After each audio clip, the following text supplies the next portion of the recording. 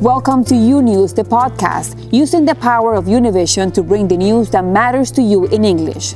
Today is Thursday, August 19th. I'm Carolina Sarasa, and these are today's headlines. Chaos in Afghanistan. President Biden says he's committed to keeping U.S. troops in that country until every American is evacuated, even past his deadline. Plus, a third vaccine dose for all Americans is coming. The Biden administration announcing a plan to offer booster shots beginning in late September as part of an effort to crack down on rising COVID-19 cases. And some good news today. The number of Americans seeking unemployment last week falling to a pandemic low, a sign of a rebounding economy. This and much more today on U News, transmitting live from our newsroom in Miami. We begin with a developing story in the nation's capital. Police investigating a report of a possible explosive device in a pickup truck outside the Library of Congress on Capitol Hill. They have evacuated the area around the building. Authorities are reportedly speaking to a man in a truck who claims to have a detonator or explosives, according to the Associated Press. Law enforcement officials said investigators were at the scene and working to determine whether the device was an explosive or not. We'll be tracking this story and we'll bring more details to you as they develop. Now let's go to another major story today, chaos in Afghanistan. The Biden administration is standing firm on its deadline to remove all troops from that country by the end of the month. That allows less than 2 weeks to evacuate tens of thousands of people trying to get out of the country after the Taliban took Kabul over the weekend. In an interview on Wednesday, President Joe Biden suggested U.S. forces would remain in place until all American citizens who want to leave that country make it out. But this is what Pentagon Secretary John Kirby said this morning. Our focus right now, there has been no decision to change the deadline. And we are focused on doing everything we can inside that deadline to move as many people out as possible. And if and when there's a decision to change that, then obviously that would require additional conversations with the Taliban as well. But I don't believe that those conversations have happened at this point. Now, in addition to Americans in Afghanistan, there are up to 65,000 Afghan nationals and their families who worked with the U.S. during the war, desperate to get out. The State Department and the military say they cannot guarantee the safe passage to the airport while people are still trying to get through Taliban checkpoints. Andrea Linares has been following the story and has more on this dangerous situation on the ground. Anguish and agony as 15,000 Americans and many more Afghans try to escape Kabul.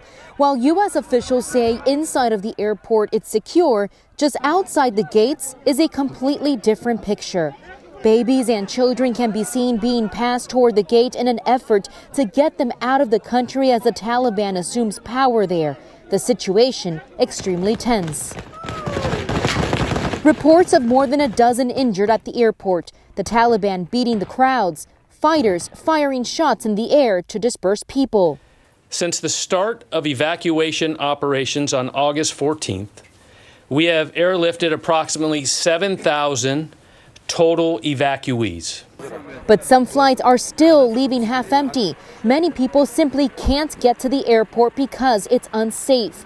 These new images from the U.S. government showing the evacuations, including this photo of an Afghan child kept warm by a U.S. airman's uniform. I don't have the capability to go out and extend operations currently into Kabul. And questions still remain about how the country fell so quickly. There was nothing that I or anyone else saw that indicated a collapse of this army and this government in 11 days. The Taliban has said they will not engage in retribution against former Afghan administration figures, but fighters from the group have been going door to door in Kabul since seizing the city on Sunday. The Taliban also assured women's rights would be protected. However, on the ground, the evidence is the opposite. This female news anchor blocked from going to work. Meanwhile, in Washington, Democrats are dealing with political fallout they warned the Biden administration months ago could become a fiasco on the world stage. President Biden had set a deadline of August 31st to get an estimated 10,000 U.S. citizens in Afghanistan to safety. Pressed during an exclusive interview with ABC News on Wednesday, he suggested that the deadline might be extended. So Americans should understand that troops might have to be there beyond August 31st. No, Americans should understand that we're going to try to get it done before August 31st. But if we don't, the troops will stay. If we don't, we'll determine at the time who's left. And if there are American forces, if there's American citizens left, we're going to stay till we get them all out. There's growing concern for people that are being left behind in other provinces, such as Herat, Paktika, Paktia, and Kandahar. Right now, the focus has been in Kabul because that's where the press is located. But many fear that once the cameras are gone, we may be left in the dark as to what's happening to the most vulnerable population there. In Miami, Florida, Andrea Linares, U News. Thank you, Andrea, for that report. And now Democrats in Congress are setting up a series of hearings on America's removal from Afghanistan and the Taliban's rapid takeover of the country. It comes amid rising anger about the Biden administration's handling of that removal.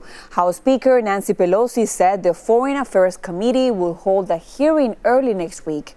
And Secretary of State Tony Blinken and Defense Secretary Lloyd Austin have been invited to testify and attend. Senate Democrats are expected to hold hearings when they return from the August recess. And the Treasury Department is taking steps to block the Taliban from nearly $500 million. Over a dozen GOP leaders reached out to the Treasury Secretary expressing concern over how the International Monetary Fund was scheduled to send the funds to, quote, a regime with a history of supporting terrorist organizations against the United States and her allies. Republicans are calling on the secretary to step in. However, the U.S. cannot block the transfer of the funds. It would have to go through a vote by the IMF member countries. And staying on the crisis in Afghanistan, now Mexican officials are confirming that they're now processing the first asylum request from people escaping the Taliban. Ingrid Rojas has all the details. The desperation of Afghan citizens, mainly women and children, has reached the Mexican embassy in Iran. This embassy serves 5 countries in the region, including Afghanistan. Several asylum and refugee requests from people who fear persecution under the Taliban regime are already being processed. We have to verify that they are people who are suffering for whatever reasons, political, ideological persecution of all kinds, and that, of course, their lives are at risk. Mexican Foreign Minister Marcelo Ebrard confirmed via Twitter that he's working on this matter with Ambassador Guillermo Puente. We have begun processing the first requests for refuge from Afghan citizens, especially from women and girls who have requested it. According to the embassy's survey, there is fear among the population that the Taliban will implement extreme practices that attack women and people to their ideology. We already have several requests received at the embassy. Our obligation is to send them to Mexico so that all the authorities concerned can evaluate them in what way we can or cannot help. A few days ago, Mexico expressed its position before the UN Security Council, condemning violence and its concern about increased attacks against women, as well as various restrictions and censorship under Taliban rule. From what I have gathered in all my conversations, in their objectives, at least is the same Taliban of 20 years ago.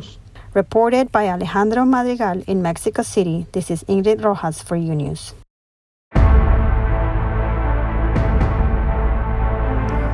And now to the coronavirus emergency, the Biden administration announcing a long-anticipated plan for booster shots. The president said the shots are to be administered 8 months after the second dose. Now, during an exclusive interview with ABC News, he had more to say. Grecia Lastra has all the details. This morning, the Biden administration telling vaccinated Americans who received the Pfizer or Moderna vaccine to start planning for a third dose. 8 months after your second shot, get a booster shot. It will make you safer and for longer, and it will help us end the pandemic faster. Health officials citing recent data showing the vaccine's protection against COVID slowly decreasing over time, leaving many more at risk for severe illness. George Stephanopoulos sitting down with the president just hours after the announcement, asking if he and his wife had received a booster yet. We're going to get the booster shots, and it's something that I think, because we got our shots all the way back in, I think, December. So it's past time. The booster shots will be available for free with no insurance or ID required. The program rolling out the week of September 20th. A program already protecting many of the immunocompromised, like 28-year-old Christine Smith. The CDC and FDA recommended it on Friday, and I went and got my booster on Sunday. We went inside Baton Rouge General Medical Center, where they're treating nearly 200 infected patients, more than any other time in the pandemic, and more than 90% of them are unvaccinated. We want to take everybody that we possibly can and do everything we can for people, but we don't have the means for it. 39-year-old disaster relief worker Jessica Cooper is fighting back from the virus, at one point even typing a goodbye text to her 11-year-old daughter, thinking she wouldn't survive. If I don't make it, just know that you will always be surrounded by love, and Mommy will always be here with you. This is Grecia Lastra reporting for U News. And a new study says protection against the Delta variant from the Pfizer and AstraZeneca COVID-19 vaccine starts to decline within 90 days after getting the second dose. Researchers noted that 2 doses of either vaccine still gave at least the same level of protection as after getting a natural coronavirus infection. The study has not yet undergone peer review before publication in a scientific journal. And nursing homes that want to keep their federal funding will have to make sure their staff is vaccinated against the coronavirus. The White House says the Department of Health and Human Services will draw up new regulations that require staff at all nursing homes receiving Medicare and Medicare funds to get the COVID vaccine. If they don't, the facility could lose funding. This is the first time President Biden has threatened to withhold federal funds over vaccinations. And as the COVID surge worsens and children head back to school, arguments over wearing a mask are turning violent. Azul Alvarez explains. The heated debate over masks is escalating into physical altercations in various states across the nation. In Texas, a parent ripping a teacher's face mask during a Meet the Teacher event Monday, according to Ames School District Superintendent Tom Leonard. Let's just leave the mask wars out of the schools. In a letter to parents and staff, Leonard calling it a physical assault on a teacher by a parent. So you want to fight those wars, fight them somewhere else, but don't mess with the teachers. They have a hard enough job right now. In Northern California, an elementary school teacher was hospitalized last week after a parent attacked him during a verbal argument over face masks, according to a district official. It was originally between the parent and the principal, and the teacher intervened at that point. The female principal intervened to say, hey, it's time to go. Like, you stop. The teacher was stitched up for cuts and lacerations to his face. Police responded to the scene and are investigating. The parent was not arrested. The superintendent there sending a letter to parents saying assaulting a staff member will never be tolerated on any school campus. At this protest outside the Los Angeles City Hall, where dozens of demonstrators waved signs opposing COVID-19 mitigation efforts, it was a news reporter who fell victim. This video capturing his hat getting knocked off and his glasses ripped from his head, while he tried to do an interview, according to his Twitter post. Just exploded pretty quickly, and unfortunately this is a pattern we've seen at a few other protests around LA. Detention and misinformation flowing into county board meetings like this one in San Diego. Your children and your children's children will be subjugated. They will be asked, how many vaccines have you had? Have you been a good little Nazi? Hail Fauci! Hail Fauci! And into school boardrooms in Florida, too. We also had the bird flu. The debate today in Miami-Dade stretching out for hours. That you know what is better for our children better than the parents and the mothers who have to give birth to those children. At the same time, this in Hillsborough County in the Tampa area. We are surrendering our children to a pandemic of sincere ignorance and conscientious stupidity. This Louisiana State Board of Elementary and Secondary Education meeting was adjourned after a raucous crowd refused to put on masks. In Tennessee last week, the chaos started inside a school boardroom. We know who you are. No more masks. And then spilled into the street. With crowds heckling and threatening officials leaving the meeting after they approved a temporary mask mandate. Sheriff deputies having to intervene to help officials leave the premises. Parents shouldn't feel threatened for their lives walking into a parking lot. That is not the America I know. As the unrest over masks grows, educators warn children are watching and learning. Azul Alvarez, U News. Thank you, Azul, for that report. And now Florida Governor Ron DeSantis, who has been criticized for opposing mask mandates in vaccine passports, is now touting a COVID-19 antibody treatment in which the company of a top donor has invested millions of dollars. DeSantis has been flying around the state promoting a monoclonal antibody treatment sold by the company Regeneron, which was used on then President Donald Trump after he tested positive for COVID-19. A Chicago-based hedge fund has $15.9 million in shares of Regeneron Pharmaceutical Inc. According to filings with the U.S. Securities and Exchange Commission, their CEO, Ken Griffin, has donated $10.75 million to a political committee that supports DeSantis, $5.75 million in 2018, and $5 million just last April.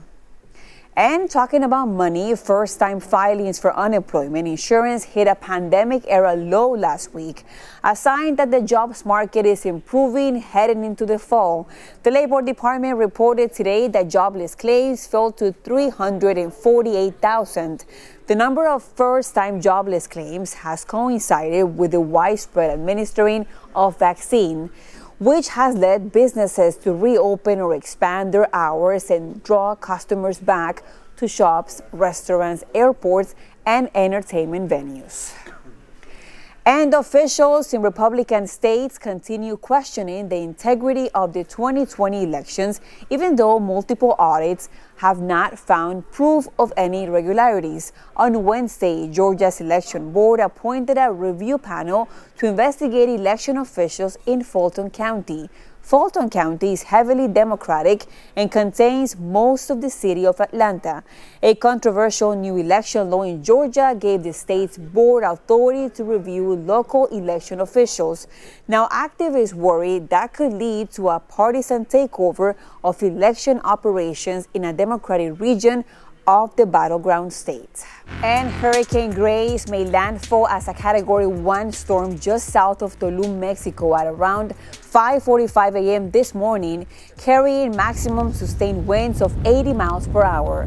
National Hurricane Center warned that hurricane conditions and a dangerous storm surge were expected along the eastern Yucatan Peninsula, and heavy rainfall over northern Yucatan and Veracruz states will likely produce flash and urban flooding as Grace moves west.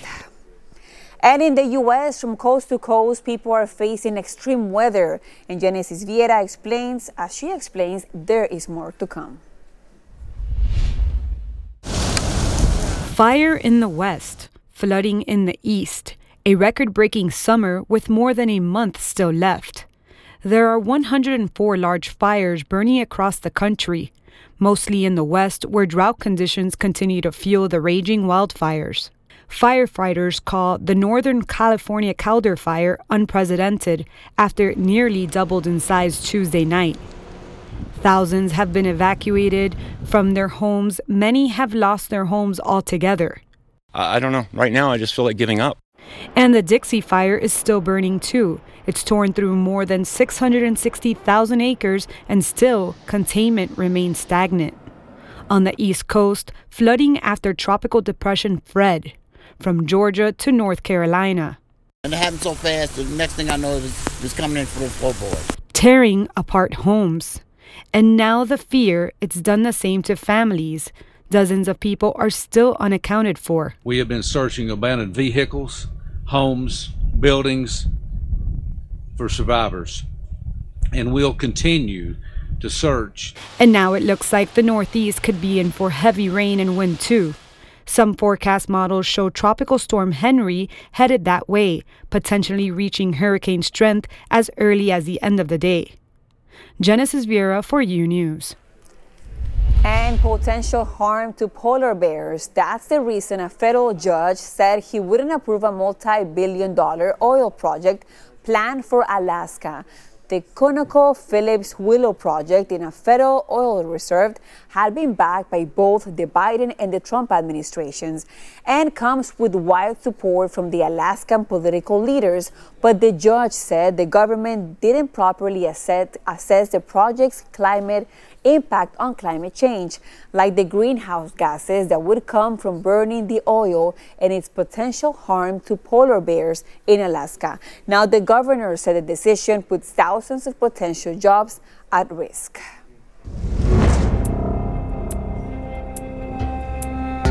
And there's good news for immigrants arriving at the U.S.-Mexico border to request asylum.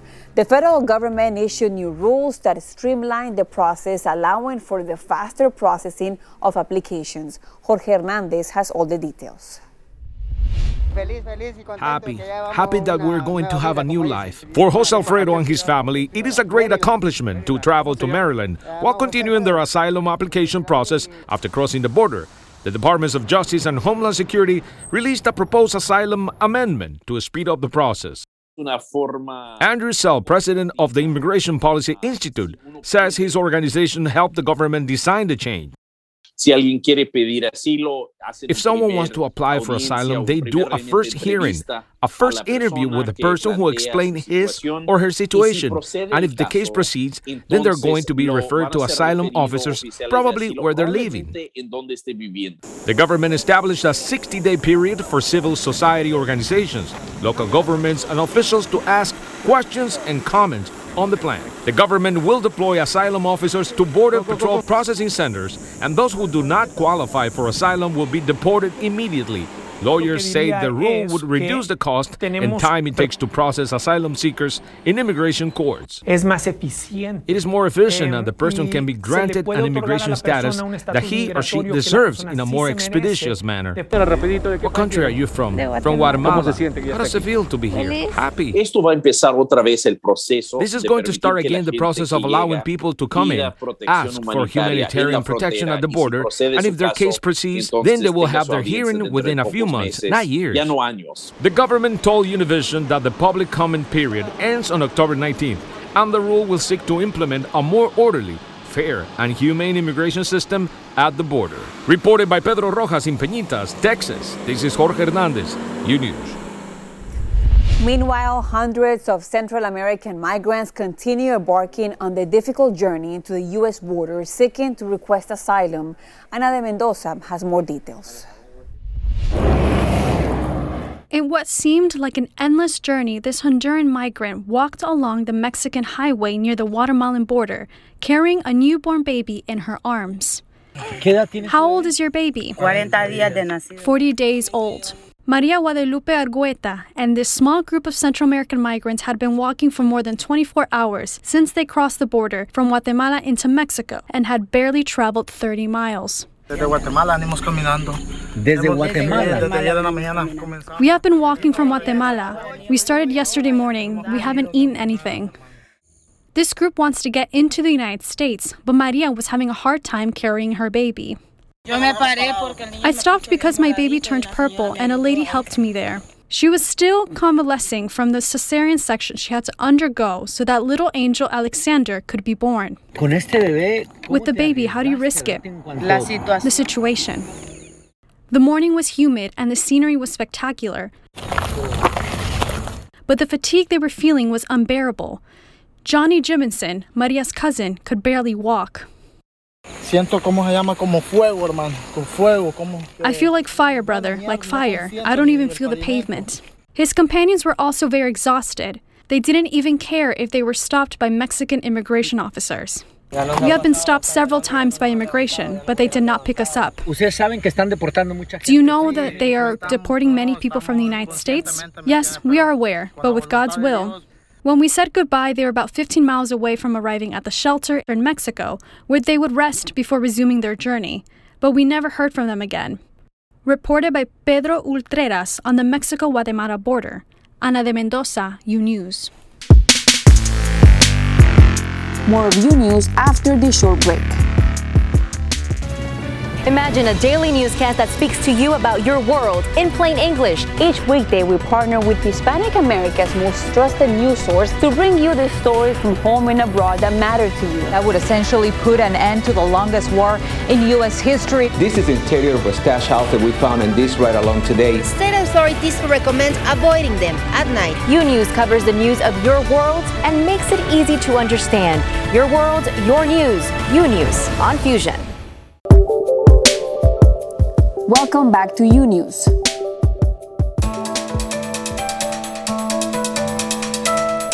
And you're looking at video captured with a drone. It shows the devastation in Haiti. Unfortunately, it is only a fraction of the damage caused by the 7.2 magnitude earthquake and the storm Grace.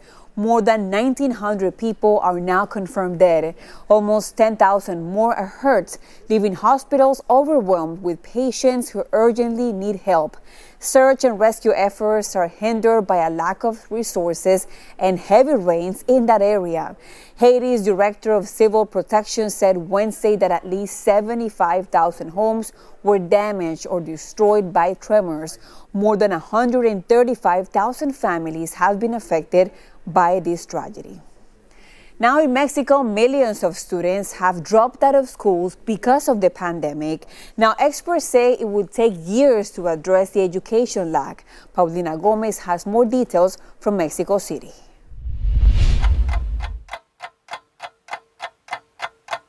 Millions of students in Mexico gave up and dropped out of school due to the COVID-19 pandemic.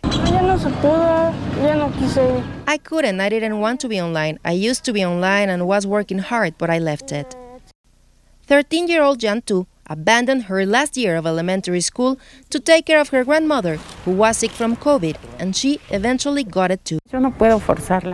I can't force her into going. I told her, look, child, there are other alternatives. You repeat the year and it's fine. Nothing will happen. But right now, our health is the most important. Like Jantu, during the pandemic, more than 5 million children dropped out of school according to the National Institute of Statistics and Geography, mainly for reasons linked to COVID or a lack of economic resources. Experts believe that the lack of in-person school could have contributed to the increase in domestic violence, child killings, and teen pregnancy. And despite the surge of COVID cases during the pandemic's third wave in Mexico, President López Obrador insisted on going back to school, not only to battle academic lag, but for children's well-being, suggesting it is worth it to take the risk. We need our children to no longer be locked down playing Nintendo. Most of the children and teenagers are being affected by this situation. Education authorities say the school year will start on August 30th and that they will be responsible and use different health protocols, though it will not be mandatory, as homeschool will also continue. Paulina Gomez-Burchiner in Mexico City, U News. Now in New Zealand, 21 COVID cases were reported today, according to health authorities. The outbreak has been linked to a person returning from Australia. The new cases, though still are relatively small in numbers, have caused significant concerns for New Zealand authorities, which has struggled to get its population vaccinated. Just over 20% of its 5 million population have been inoculated against COVID-19 so far. And in Germany, daily COVID-19 infections recorded a sharp increase as more than 8,000 new cases were registered within one day. The last time that new infections within 24 hours exceeded 8,000 was during the third wave in mid-May. Germany has spent this summer relatively unscattered by a fourth wave driven by the Delta variant, especially compared to neighboring France. Now let's go to Cuba, where officials are cracking down on internet speech following weeks of anti-government protests. Officials announced new rules against people using social media to provoke protests or even insult the state. Gianni Aponte has all the details. The so-called Decree Number 35 establishes that users of any telecommunications service in Cuba, including the internet, must prevent their services from being used to undermine the security and internal order of the country, transmit false reports or news as a means to commit illegal acts, or to transmit offensive information or information that affects collective security, general welfare, public morality, and respect for public order. We have already seen that the internet did too much damage with the protests, and they are precisely trying to mitigate those damages and to let those who speak out or those who use the internet know that there will be reprisals for that reason. Human rights organizations such as Human Rights Watch have expressed their concern. Others are analyzing the consequences. This puts a lot of doubt in the plans that had been talked about as to how the United States could facilitate the use of the internet inside Cuba. The Cuban government says that the decree law and its complementary norms ratify among its objectives to contribute to the political, economic, and social development of the country through the development and modernization of the telecommunications infrastructures. It remains to be seen how this new law will be implemented, yet some are already describing it as another form of censorship, especially in the context of the activists on the island who have been using social media to call for a national strike. Reported by Lourdes del Rio, this is Gianni Aponte for U News. Thanks for listening to U News, the podcast. Don't forget to follow U News on Instagram, Twitter, and Facebook. And if you haven't yet, go to Apple Podcasts and subscribe, rate, and review. And join us tomorrow for a new episode. Until then.